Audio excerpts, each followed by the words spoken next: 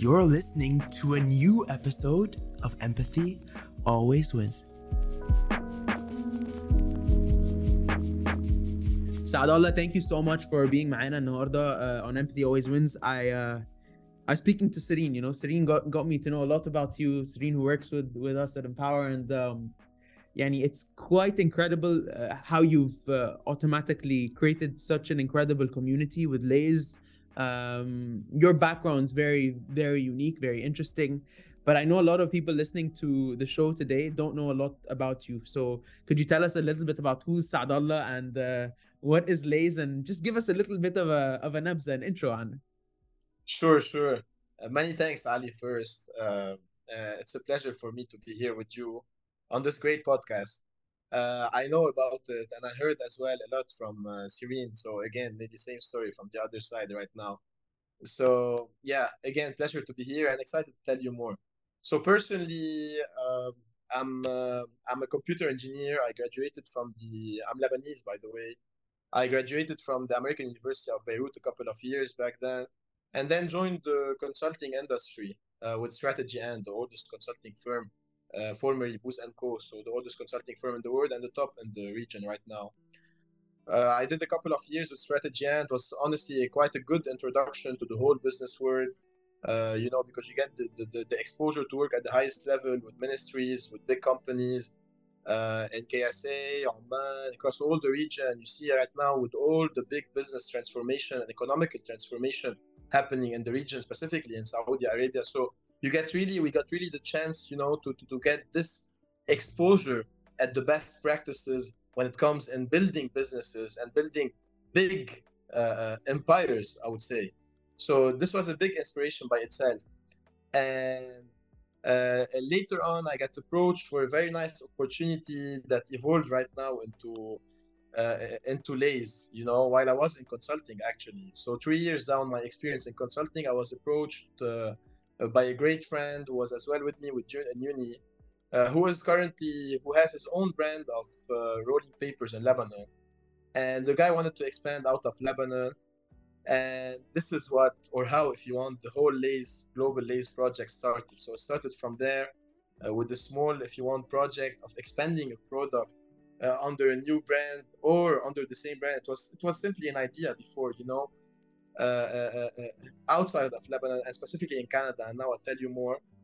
That small project is a project that evolved into building a global brand, which is unique by the fact that it is supported and co-established, if you want, by a global community or a global pool of friends that started at the beginning, which evolved, if you want, today into the Lays community behind this brand. Here we are today. I'm the CEO. I'm proudly the CEO of Lays, and I'm proud to say as well that it's a hot moment for the brand. We're signing right now a big partnership, so it's good as well to channel it through this great platform as well, with you, Ali. And yalla, I'll tell you more, I don't know if this was no, this is amazing. A bit more elaborated.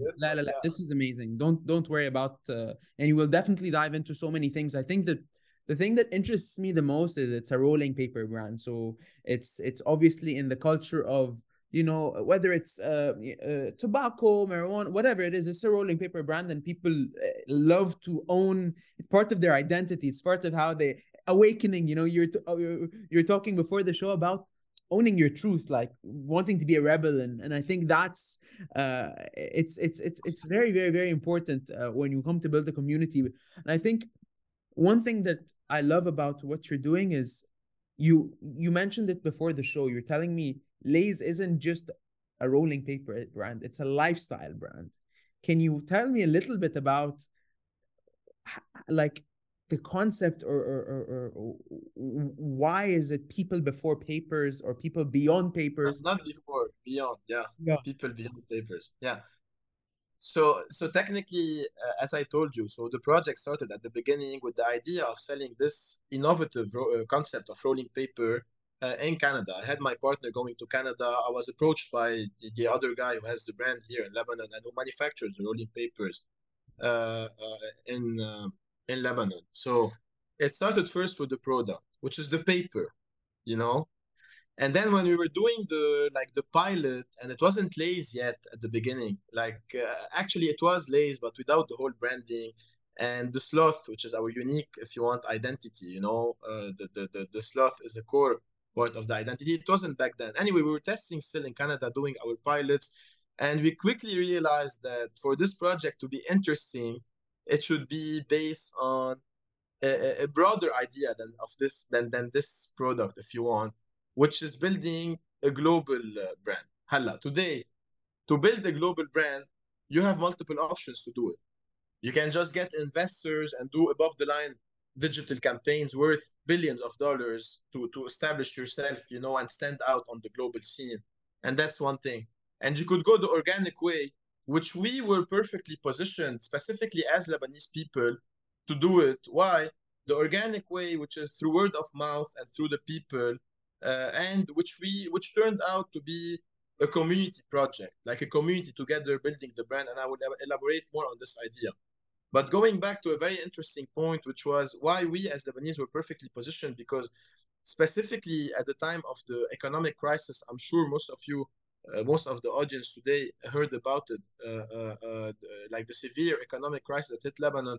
So you had a huge outflow of, young Lebanese people going abroad and becoming just spread on the whole map just to pursue their studies, their careers, whatever, because the situation in Lebanon was unbearable. So you had suddenly all the Lebanese new generation just spread on whole the map. And all of these people were, by definition, a community. All of these people were, by definition, used to spend hours and hours living, working together when they were in Lebanon, in their schools, in their uni, whatever. So these are people with a strong bond that suddenly became everyone spread in a part of the world.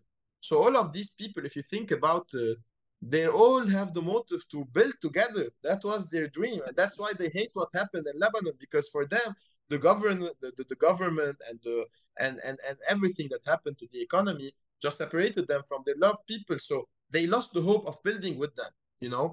So, but today in 2022, if you want to talk about innovation and want to talk about all the social media networks and tools that you have, and even if you want to push it further to the metaverse and the hopes behind the metaverse, today it's not ambitious at all to say that we can virtually connect this community and just have Lay's as a platform for all of this global pool of friends, if you want, spread across Europe, the US, Australia, even Sydney, for all of these people to gain hope again and do a project together, which can be a brand. Who said that the brand should be just owned by one person?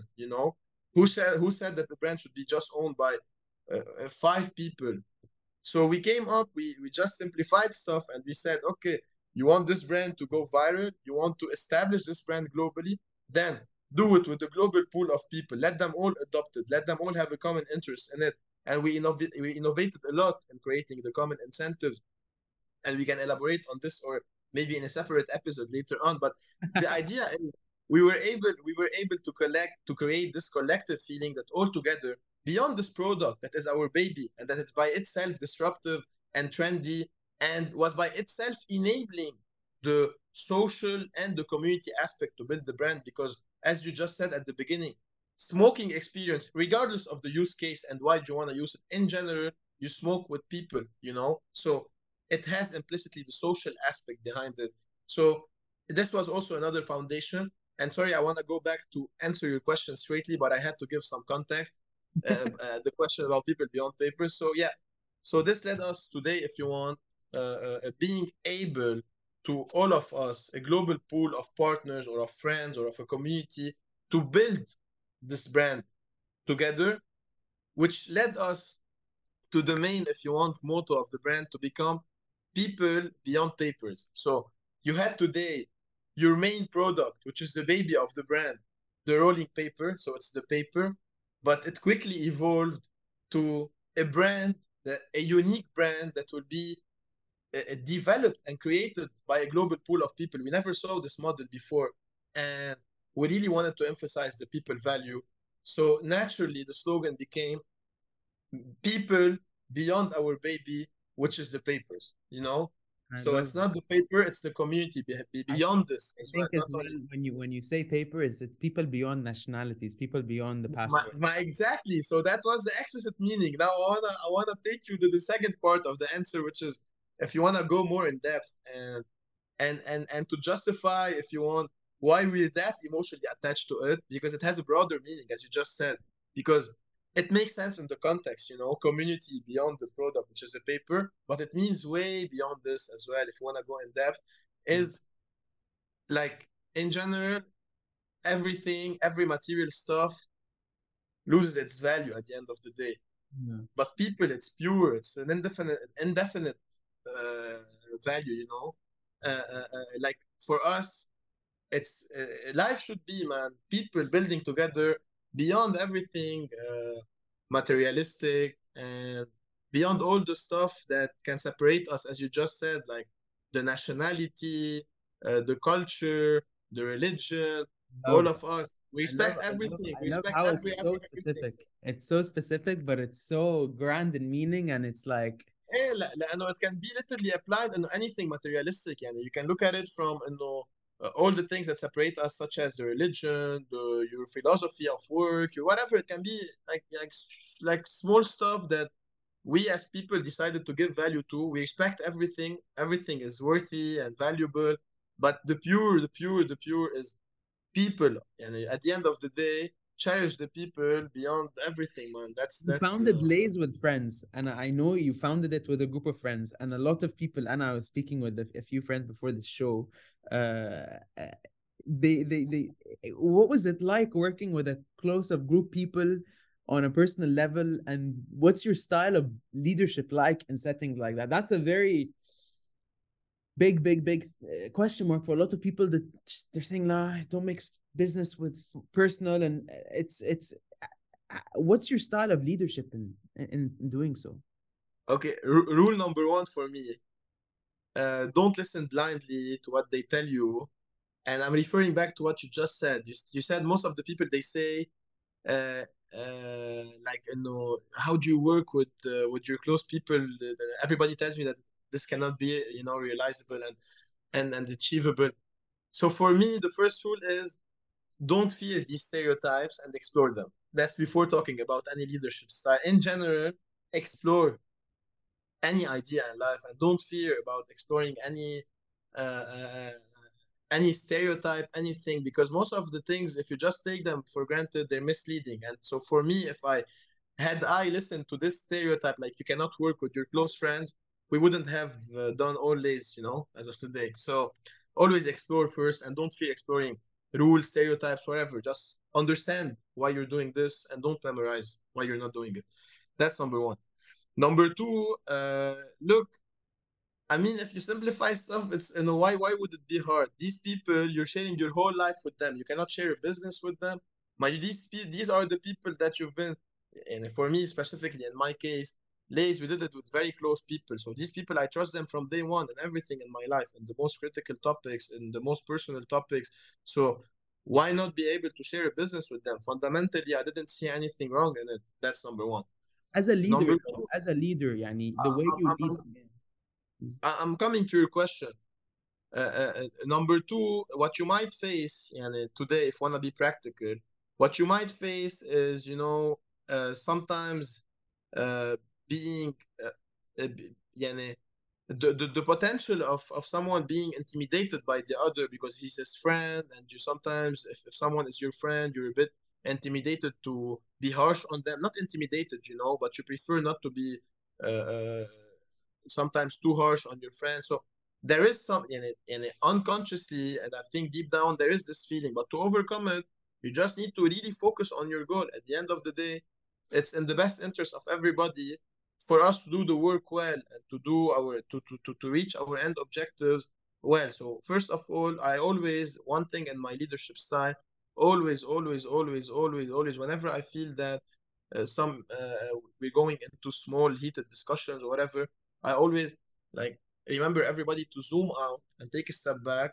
and refocus on the objective. Because number one, when you all focus on the objective rationally and emotions aside, things are way smoother. Okay, with friends or not friends, that's in general. Number two, it's simple, man. Like I think a key attribute today that leaders need to have is flexibility and adaptability.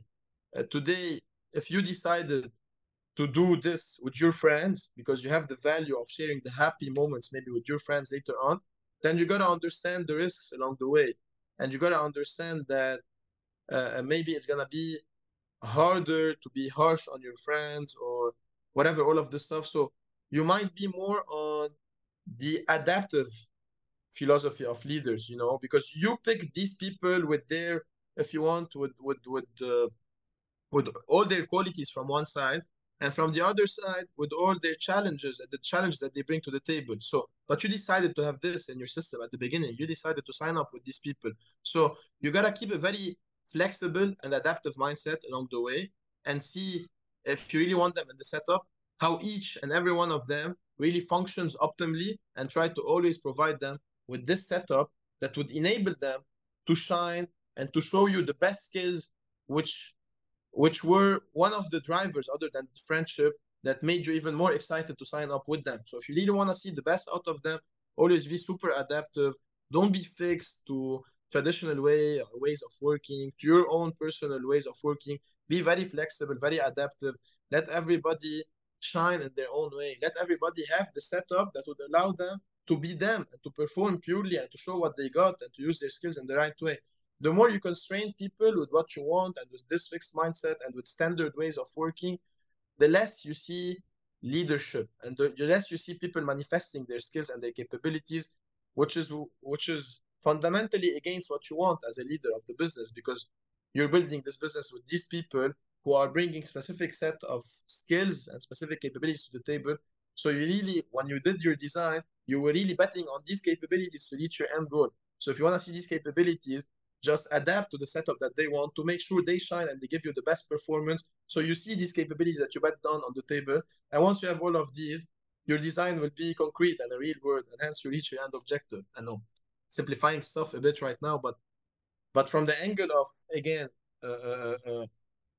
creating the perfect setup for the people, I think two main attributes: flexibility, and which they go a bit hand in hand together, and adaptability. Yeah, no, I love that. And I think that you were talking about before the show uh, being an entrepreneur, and it's a very different journey than a lot of other professions. I mean, you've gotten into the corporate world and you have been an entrepreneur, and you understand that being an entrepreneur, there's a different set of pressures, different set of challenges that come with it. What do you do to handle that level of stress that probably has impacted your mental health in a way that, and we're talking about because the culture, and you and I have spoken about this before the show, like we're not in North America or Europe where entrepreneurship is a little bit more flexible and seen and not really frowned upon. I think for a lot of people here in the Middle East, at a young age, entrepreneurship is, especially in tech, it's very risky, it's high pressure. How do you deal with this pressure, knowing that failure can be an option, or knowing that most startups fail? How do you develop that mindset, and what do you do? Yeah, okay. First of all, it's good to acknowledge that, and specifically in the region here and in the ecosystem and culture we were raised in and we're still here, it's a bit the pressure is a bit unavoidable. So just to say things as they are. Because for them, it's not the traditional way. For the culture here, you don't have the tools.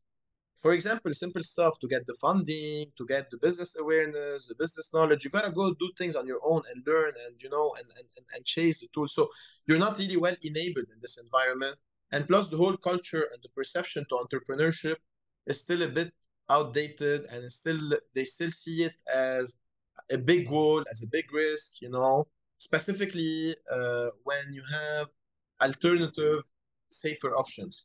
So pressure is unavoidable. That's good to lay it out. But two things here. Why I'm saying this? Because it's unavoidable, but it doesn't mean that we cannot proactively mitigate a big chunk of these risks and a big chunk of this pressure. So Number one, how to deal with this from a business perspective or even from a planning perspective on a personal level. It's always try to identify the pain points and the key risks and the key stuff that would drive the increasing pressure along the way, and try in your design from the beginning to eliminate them and to mitigate them. That's one part of things. The second part, which is a bit more reactive, I would say, is reactive. I mean, once the pressure hits you or the challenge hits you or once you're in it. So again, I go back to a key tool or trick for me, which is focus and zooming out all the time. I try always to, and I really train myself. It's been a journey until I reached here, to train myself mentally on becoming capable of doing this. No matter how intense is the situation, no matter how the pressure is increasing, I always, to a certain extent, have the ability to zoom out and refocus on what is my objective and reassess what's happening in terms of the big picture and the objective, and remember that what's happening is actually a detail most of the time, and it's just a lot of stuff happening and just me being overwhelmed and releasing some negative emotions that are putting me in a bad state. But whenever it works with me to have the ability to take the step back and look at things objectively and remember the big picture and remember the big goal I'm focusing on, and how the small things that are happening and that are pressuring me are actually a small thing and a detail relatively to the big picture. When you re-put things into scale, you cool down directly. And I always work on the mindset that, and again, it's training, it's muscle memory. It's the same when you go to the gym, you train your biceps, your other muscles. So yeah, Is like there anything you do I'm mentally? not medically certified at this, but I'm saying that at Yeah. least based on personal experience, you need to train and train and train and train your muscle memory and train yourself mentally to these tricks. And the other trick I wanted to talk about is not a trick, but it's actually, if you think about it, like uh, let's say you are really hit with a big problem or a big risk or a big pressure. Today, if it's a problem and it's worrying, okay, it's a problem by itself and it already made you sad or already pressured you. Why do you want to overthink and dwell in it, specifically if you can't do anything about it? Sometimes you just need to wait or just need an external factor, or most of the time it's in your hand. I'm saying sometimes you do just something that خلاص, you cannot fix, you need to do something else or whatever. So instead of dwelling and just overthinking and giving more and more pain to yourself, just say, if I invest more time in being sad and thinking about negative emotions, will this be resolved? Will the pressure, it's just more pain and it doesn't make any sense, more waste of time. And for me, when it doesn't make sense, I don't invest in it. So I try to, if you want, train myself not to think in these bad moments or negative moments, specifically when I need to accept that what happened already, and now I just cannot fix it. I need to do something else. I just go and do the something else, and instead of staying and overthinking and overdwelling into negative emotions, it doesn't add value simply. You have a mentor or like a support group, like when something maybe is happening and you just need another opinion, like who do you go to? Look, the nice thing about Lays is we're very like the people like who started and who founded Lays at the beginning. We, by definition, are a very close group of people. So no barriers. We speak up everything, and this helps Okay. us a lot to share a lot. But beyond this, specifically, and all my life I've been very close to my family. We have this culture. I have a very good ecosystem. I have mentors as well from Strategy and a lot of people with whom I've built very close relationships who are more experienced maybe than me in business sometimes and other aspects sometimes. So in general, I have an ecosystem of quite close people, and this ecosystem is quite diverse, and there is really no ice. I'm just pure with them. So I just go and share the good news and the bad news. So short answer to your question, yes, I have this ecosystem of mentors, close friends, support people. It is here, and honestly, I think without all of this, and going back uh, to your question of stress and pressure, I think all of this would have been unavoidable and unalleviated, if you want, without all the support systems. So I'm very grateful to this as well. Yeah, no, I can understand. And of course, it's not easy building a business, especially when it's a community based, because of course there's commercial goals and of course there's a strategy and nothing ever aligns when you're, on the playing field in the war or like on the in the arena, as they say. It's always rough, sometimes smirky, and it's not it never goes to plan. And I love how you mentioned being adaptable as being very important and understanding like why are you doing this, because I think that's the North Star and that's what really guides your actions, your decisions, and eventually it shows you what you need to do or where you need to go or where you don't or what you can do and where you cannot go. I think one thing I want to sort of يعني in closing يا سعد الله is ask you يعني a few maybe personal questions with regards to يعني what is your favorite book and what would you advise people today who want to start a business, want to be independent, do? Okay, a couple of things. First of all, I do see a huge value out of reading, but I have my other ways, which I invest in more. I prefer way more given to my uh, excessive, if you want, level of energy that I have all the time. I don't like to be. It's hard for me just to stay passive and read a book on my own. It's not really my style, although I really see the value out of it. But my way to do it is to, and this is actually a good advice as well, to always speak with and have trusted people and to go speak to a lot of people who are experts in their fields and experienced in their fields and remove ego aside and always be open to learn.